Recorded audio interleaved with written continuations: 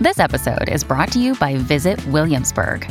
In Williamsburg, Virginia, there's never too much of a good thing. Whether you're a foodie, a golfer, a history buff, a shopaholic, an outdoor enthusiast, or a thrill seeker, you'll find what you came for here and more. So ask yourself, what is it you want? Discover Williamsburg and plan your trip at visitwilliamsburg.com. I want to tell you my secret now. I see dead people. Soylent Green is people! No, I am the father. Rosebud. What's in the box? You maniac! You blew it up! Damn you all to hell! Hello and welcome to another Slate Spoiler Special. I'm Dana Stevens, Slate's movie critic, and today I'm joined by Slate associate writer Nadira Goffe. Hey, Nadira. Hey, Dana. How are you? Very well. Nice to talk to you for the first time under your new title, associate writer at Slate, so congrats on that. Thank you. Thank you. Today we're going to be spoiling Black Panther: Wakanda Forever, the sequel to the 2018 Black Panther, also directed by Ryan Coogler, who made the first movie. And Nadira, I think you were not yet at Slate in 2018. I'm pretty sure you weren't. So I don't know how you feel about the first Black Panther and how excited you were for this one. I am on record as being someone who's pretty Marvel skeptical in general, especially with this later phase of Marvel. I feel like they're really, really pushing it with the constant spewing of content. But I will say that I was excited for this movie and to see what Ryan Coogler did with this franchise, especially with the challenge of having lost the Black Panther himself, Chadwick Boseman, in the intervening 4 years since the last film. So before we get into this one, I wanted to hear, just in general, what your disposition was toward Marvel, toward Black Panther, and how you walked into this movie. Yeah, well, I'm a bit of a Marvel apologist. I love Marvel movies, even though I understand and agree with most of the criticisms against them and what people say their shortcomings are. When it comes to Black Panther specifically, that was without a doubt one of my favorite Marvel movies since the very, very first Iron Man and the first Thor and the first Captain America and all of those earlier Marvel films. And I think I saw the first Black Panther in the theater 3 to 4 times. I think it was just a really beautiful film in addition to being a really good film. And I think the sense of representation that I felt as a Black woman and that I know a lot of my friends and family felt was really important and really quite amazing, honestly, to sit in the theater and watch the first Black Panther and feel like this was a movie that was made for you and for your community. And so I was really, really excited to see the second one, especially given the passing of the late Chadwick Boseman. And I did really enjoy this movie. I don't think it's as good as the first one, and I'm really excited to talk about why. But overall, I thoroughly enjoyed it. Yeah, I mean, remembering how kind of historic the first Black Panther felt, there was something, especially coming in the middle of the Trump administration. And, just at that moment in our own reckoning with our racial history, that movie felt so powerful. I mean, obviously, I'm not coming from, the community that feels represented by it, but I could feel the power of that representation and the utopia of it, which I think is something I wanted to start with in talking about this movie, because something that this movie does that most Marvel movies don't. And I think this has to do with, representation and with what Ryan Coogler is trying to do with the franchise, is that it imagines this Afro-utopia in Wakanda. And this is really, especially since Chadwick Boseman is gone, a movie about Wakanda as much as it's about any one character there, right? It's about imagining that space and that state and the kind of futuristic beauty of that place. And so I wanted to maybe start there because I think one of the strongest parts of this movie is its opening and the time that it spends in the culture of Wakanda, so that we get to know a bit more about the country than we did in the first movie. But before we even get to that, I want to talk about my favorite moment possibly in this movie, which is before the credits even roll. I was so moved by the pre-credits, I don't know what you would call this, but the Marvel tag, the moment where the Marvel logo appears at the beginning of the movie, which historically is generally this rundown of all the heroes, right? I know you know the thing I'm talking about. There's this sort of comic book looking, flip book style animation where usually you see, oh, it's Captain America and it's the Hulk and it's this and that. But all we see in this particular logo run-up is Chadwick Boseman in, images from the first movie and, maybe some stills. I'm not sure where they're pulling all of those images from, but it's almost like a memorial montage of him. And it was just very solemn and very beautifully done and made it really clear that this movie in part was going to be an act of mourning, which I think is the strongest part of this movie. I think when it tries to be an action movie and to bring in all these different characters and to further the franchise in all these brand appropriate ways, it gets really overstuffed and kind of boring toward the end. And we'll get into that. But I think as a portrait of a community in mourning, which is, of course, Wakanda at the beginning of this movie, but is also all of the fans who are mourning Chadwick Boseman, it succeeds beautifully. Yeah, I completely agree. Interestingly, this movie actually starts off, the very, very first thing we see is a very harried and distraught Shuri trying to save T'Challa, obviously off screen for very obvious reasons. And so Shuri is in her lab trying to synthesize this heart-shaped palm in order to save T'Challa, who is on his deathbed dying from an undisclosed illness. It obviously doesn't work.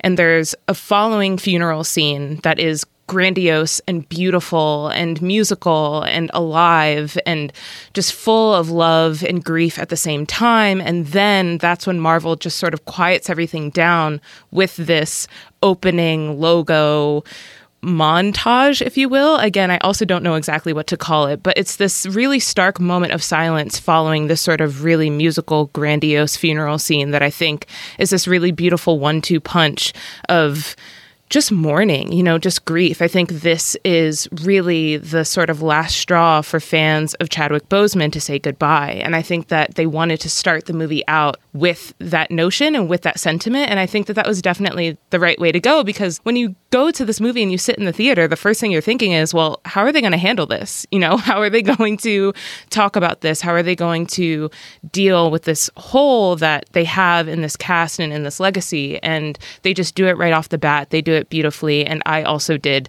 definitely shed a tear or two.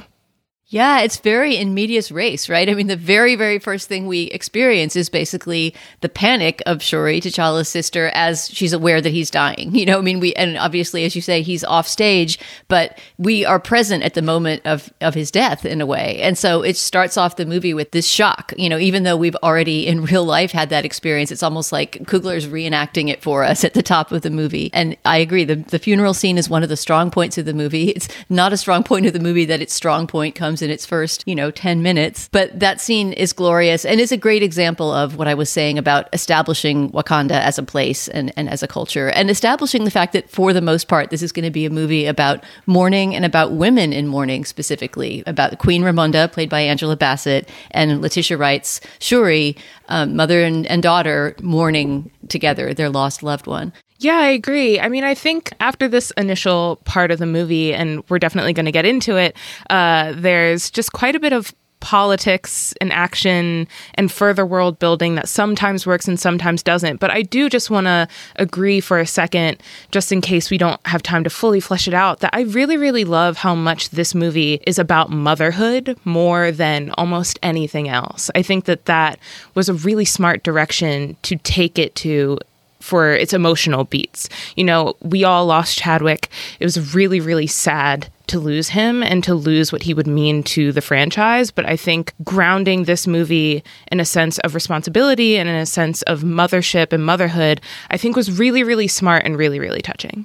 Totally agree. All right, so let's get into the global politics part of the movie, which is, where the villain comes in, although the villain takes a while to join this movie, because as we begin, we're exploring, I think kind of interestingly at the beginning, this power vacuum that has been left by the death of T'Challa, the Black Panther, right? So Wakanda is now kingless. Queen Ramonda, his mother, has ascended to the throne, and we see her at this international political meeting, and there's just something so funny about that world meeting up with the world of Wakanda, right, where she walks in this incredible regal garb and sits down to answer questions about vibranium. Because in keeping with this in general, with Black Panther being a series about colonialism and about the effects of colonialism, there is now a fight around the world about what's going to happen with vibranium, this super element that, as far as we know, exists only under the ground of Wakanda, and that has made Wakanda into the spectacularly advanced nation that it is. And essentially, the international community is trying now to get its hands on vibranium. They're even secretly trying to mine what they think is an underwater source of vibranium. And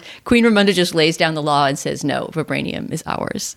Yeah, at the end of the first movie, it's T'Challa who opens the world up to the reality of Wakanda, which is that Wakanda is not this poor nation as they had so assumed, that Wakanda is actually sitting on this wealthy surplus of vibranium, this very, very special metal, as I guess we could maybe call it. And so since his passing, there was a promise that he made that just wasn't fulfilled, which was that he would use the vibranium to sort of help, I guess, the betterment of the member states of the UN. I don't know. It was sort of unclear.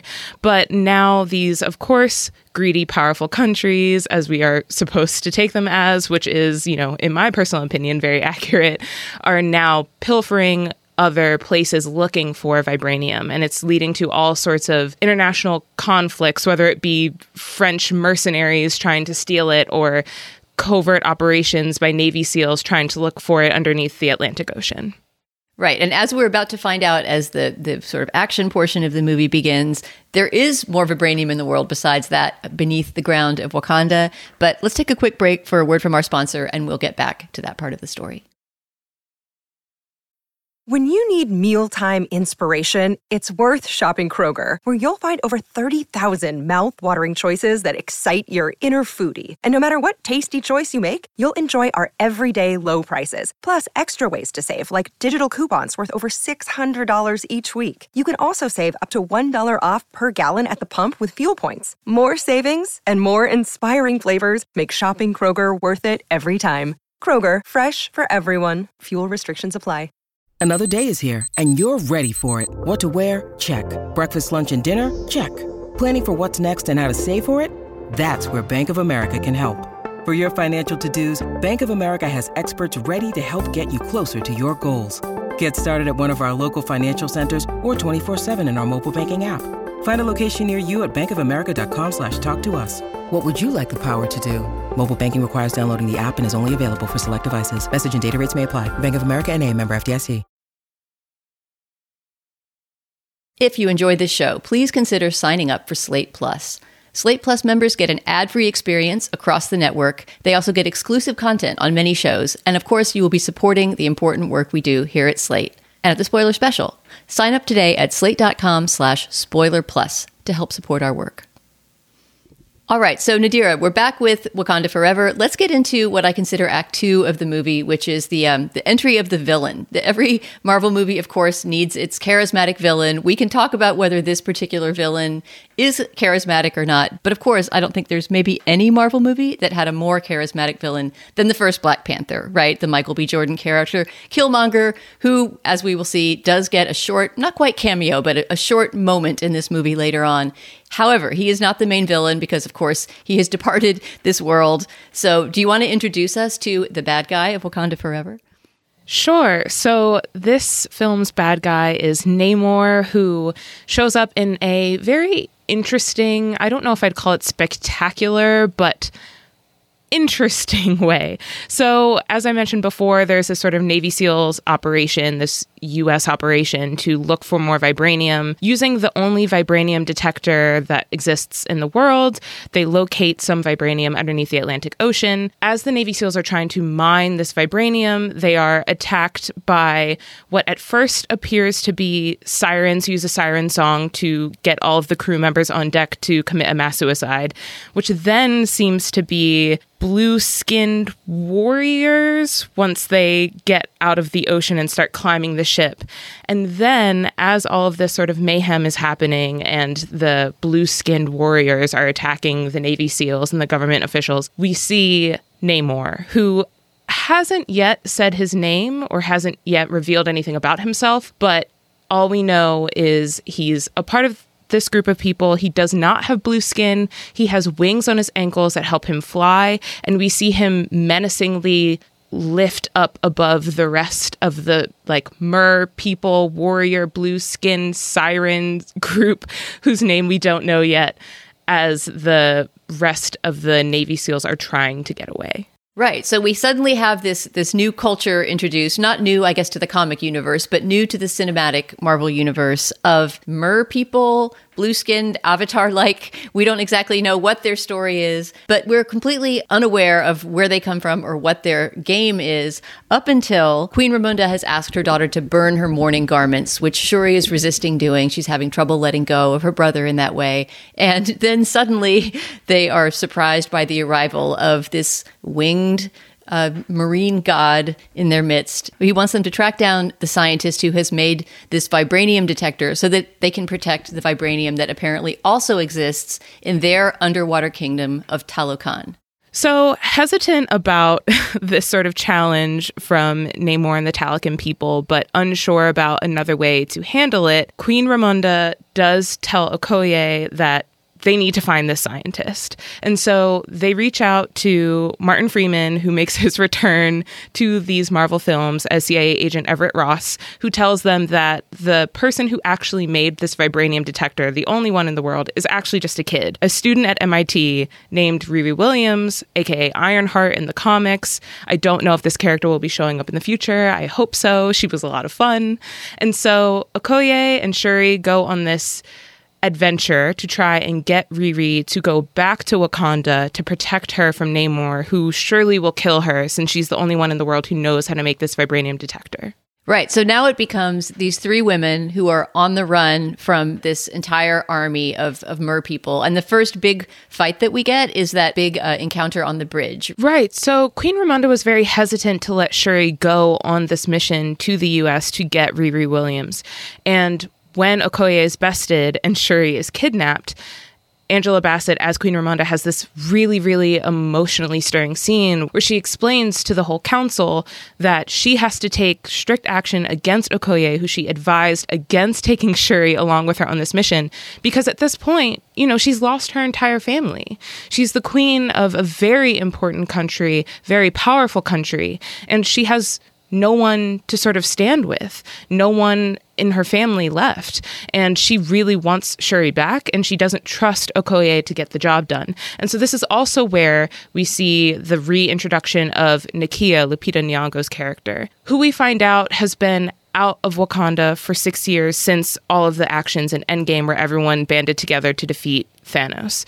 She didn't even return for T'Challa's funeral. And so it's a surprise to see her now. This is the first time we get to see her in this movie, and she's explaining all of this while Queen Ramonda is asking Nakia to go to Talokan and retrieve Shuri and Riri because she has just kicked Okoye out of the Dora Milaje. Right. So that's just the moment of recruitment. Again, I would argue in terms of pacing comes a little late in the movie. I mean, we're just so thrilled to see Lupita again. And she's, I think, as in most movies, she's in one of the high points of the movie. I wish she had entered a little earlier and gotten more to do. But when she does get something to do, as you say, it's important. She's sent solo to the underwater kingdom of Talokan to fetch the two hostages. So do you want to talk about the extraction process and that portion of the movie? Sure. So it's actually really simple. You know, after Nakia is hired by Queen Ramonda, well, hired is maybe, I don't know if that's the word I'd use, but after she's recruited by Queen Ramonda to retrieve Shuri and Riri, Nakia goes to Mexico to try and find a sort of entrance point towards this underwater world of Talokan. Needless to say, after a whole bunch of really fun, secret spy moments where we see her speak different languages and have different costumes and all of this stuff, she finds the underwater location. Upon retrieving Shuri and Riri, she fatally wounds a Talokan guard, which then sets off this declaration of war.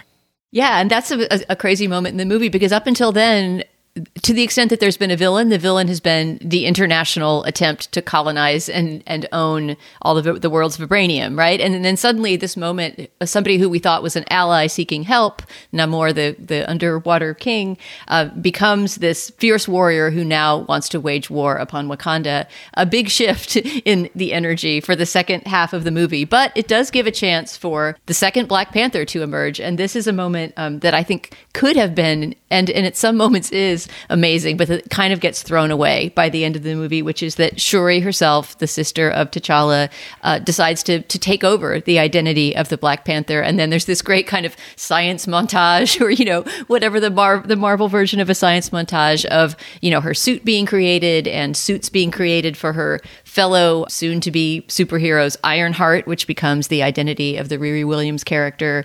And I don't know if there's a superhero identity for Danai Gurira's character. Did you catch that?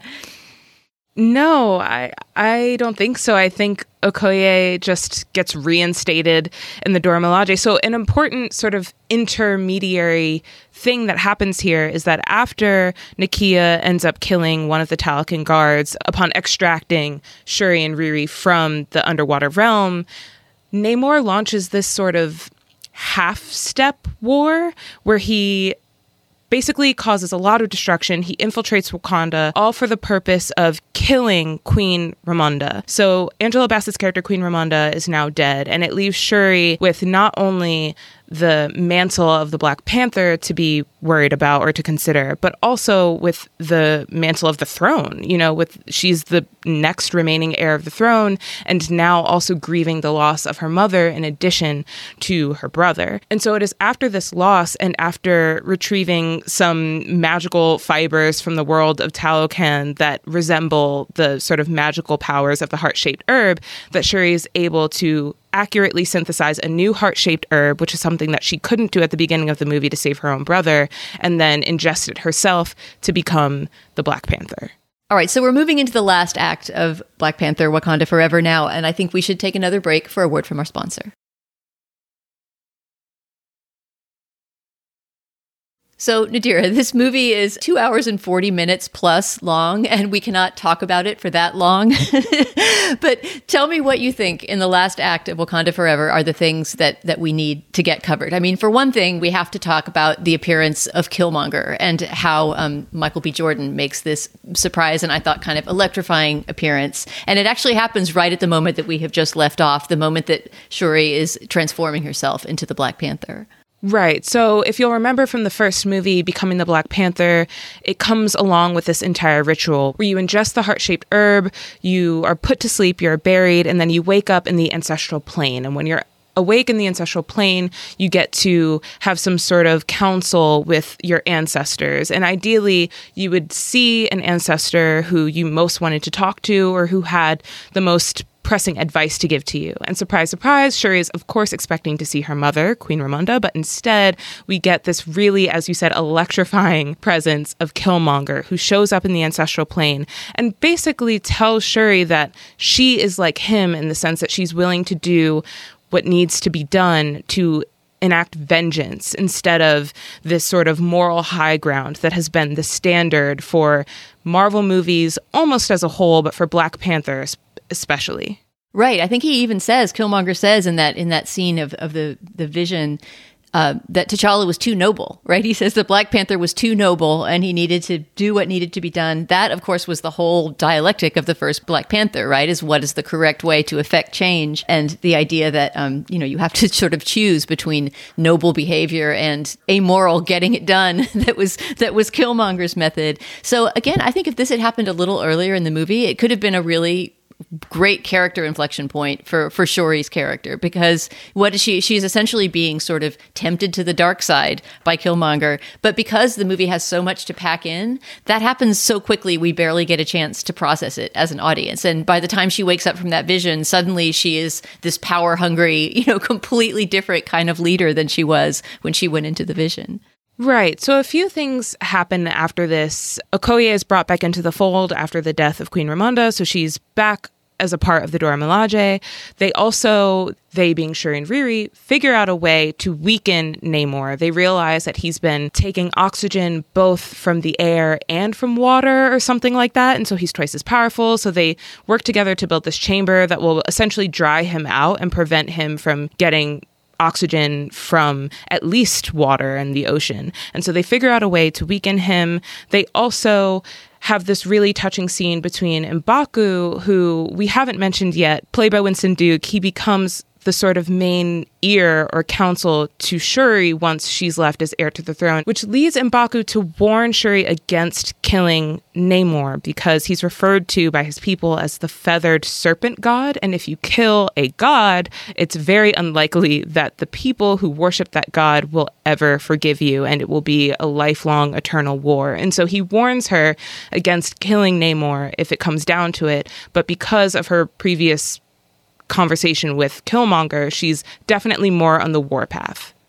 Right. And it's funny to see M'Baku, who played, more or less the opposite role in council scenes in the first Black Panther, becoming the peacemaker. Also, just a shout out to Winston Duke, who's so funny and such a scene stealer. Absolutely love him in everything. But it's, I think, pretty well known that the action unit of Marvel movies is completely separate from the other director. So this is just a moment when the action unit seems to have stepped in and directed this entire shipboard sequence that is the grand battle between the nation of Talokan and the Wakandans. And to me, that whole scene, I just felt like we've already seen a lot of battles in this movie. We know what the stakes are. It just seemed, I just kept feeling that it was a waste of screen time and resources to have like that huge of a CGI boat battle at the end of this movie. Yeah, I agree, especially when the first battle scene, the one where Queen Ramonda ends up dying, is really compelling. In that first battle scene, we get to see water basically wipe away and destroy lots of Wakanda and lots of the villages and the towns. And we get to see these heroes trying to save innocent women and children and innocent villagers. And we get to see Queen Ramonda have this really, really amazing sort of final stand. And I think all of that was much more compelling than what is supposed to be this final, even greater, even bigger battle. And so I was just hedging my time a little bit and hedging my bets on like, okay, well, how is this going to end, Completely agree. That's a moment when you feel like this had to be inserted so that, people that are the true hardcore Marvel fans get to see their heroes in suits coming to save the day, and it's somewhat generic. But it does end in a moment that's more personal, that brings back some of the real feeling of the stakes of war, the way that that first battle scene in Wakanda does. And that is when Shuri kind of spirits Namor away, the dried out Namor, who she's attempting to dry out even more, to this kind of desert-like space where they have their final hand-to-hand combat. Yeah, so as they're fighting, it has the obvious sort of back and forth of who's winning, who's losing. Shuri ends up getting the best of Namor since he is truly drying out. And it's in this moment that Queen Ramonda comes to her in a sort of vision and says, show him who you are. And instead of killing him at the last moment, she encourages him to basically make a truce, to yield. And she promises that they will protect the Talokan people as much as they can, since they are another community who has vibranium and who is at risk. And in turn, he will stop basically trying to kill the entire surface world.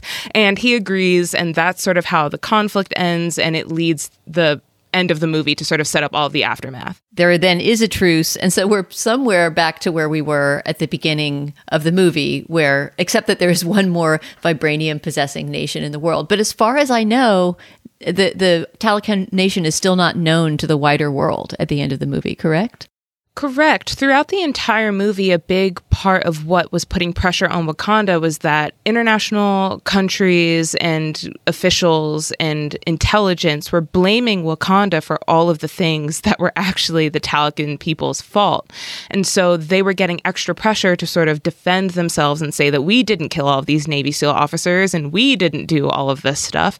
And so Talokan does remain a secret to the rest of the world. Right. And that seems, again, like it's a setup for some future movie where, if the Talokan people come back, they get to maybe enter the wider world and emerge as some kind of player in that conflict. I want to mention this movie doesn't have a stinger proper. This is good service journalism for those who don't want to sit through the credits if they don't have to. There's no stinger at the end of the credits. There is only the promise the Black Panther will return. But right before the credits, there is a moment that involves Nakia, Lupita Nyong'o's character, and Shuri that I wanted to talk about because I found it really disappointing. I mean, as long as we're spoiling, I was really bummed after an entire movie, as we've said, about female mourning and about, motherhood and queendom, that we have this depressing reemergence of primogeniture at the end because Shuri travels to, are they in Haiti at the end? Is that where she goes to see her? Yes, they are in Haiti. Yeah. Wait, so I actually think some important context for this is that everyone's wondering who's going to be the next Black Panther, and of course it's Shuri. But it's also very important to note that Shuri says yes to being Black Panther, but says no to the throne. So M'Baku is the one who ends up challenging to become the next king of Wakanda. Of course, there's no one to challenge him, right? And so it's believed or hinted at that M'Baku will become king while Shuri remains as the Black Panther, but then she does go to Haiti to visit Nakia, and that's where we get the sort of mid-credits reveal. So she's accepted the kind of war-waging part of being the Black Panther, but not the kingship part. M'Baku seems to be moving, as you say, unchallenged into that position, leaving her free to kind of wander the world. And one of the first things she does, as she was invited in an earlier scene by Nakia, Lupita's character, is to go to Haiti and visit her. And so there's this scene recalling the earlier scene of them burning the mourning garments in Wakanda, right? She is now burning the mourning garments, presumably for her mother, sitting by herself, a kind of pensive moment when Nakia shows up with a little boy who turns out to be, surprise, the son of T'Challa. I guess he's about 10 years old or so, right? Which would make sense with the time passage in the universe. And, you know, obviously there's this sort of idea that the Black Panther suit will eventually pass on to him. I don't know. I found this moment really depressing. As I said, after this movie, I thought had a very profound commitment to its female heroines and the idea that, you know, that the crown could pass just as well to a woman as a man. I mean, if you've got to make it about the next generation, why not have her have a little girl? I think if we hadn't, I mean, obviously this is kind of useless to say because we did, but I think that a lot of things would be different in terms of succession if the film didn't have to deal with the loss of Chadwick Boseman. And I think this very last mid-credit scene is maybe a way for them to sort of continue that legacy of Chadwick as well, specifically. And so in that way, I understood why it had to be a boy, but I also didn't fully understand what good or use that information was doing for us now. Like, are we supposed to look out for this character in the future? Is this character going to just sort of stay on the sidelines and try and live his best life? I'm not sure. I wasn't really sure what to make of it. I found it slightly moving, but I found it more so confusing and opening up of a lot of questions than I did anything else. Well, Nadira, we were promised that the Black Panther will return. When he or she does, will you come and spoil the next movie with me as well? Gladly. So thanks so much for coming in to spoil. It was a lot of fun. And thanks to you listeners too. Please subscribe to the Slate Spoiler Special podcast feed. And if you like this show, remember to rate it and review it in the Apple Podcast Store or wherever you get your podcasts. And of course, if you have suggestions for movies or TV shows you think we should spoil in the future or any other feedback to share, you can send it to spoilers@slate.com. Our producer today is Christy Taiwo Makanjula. Alicia Montgomery is the Vice President of Audio at Slate. For Nadira Goff, I'm Dana Stevens. Thanks so much for listening, and we'll talk to you soon.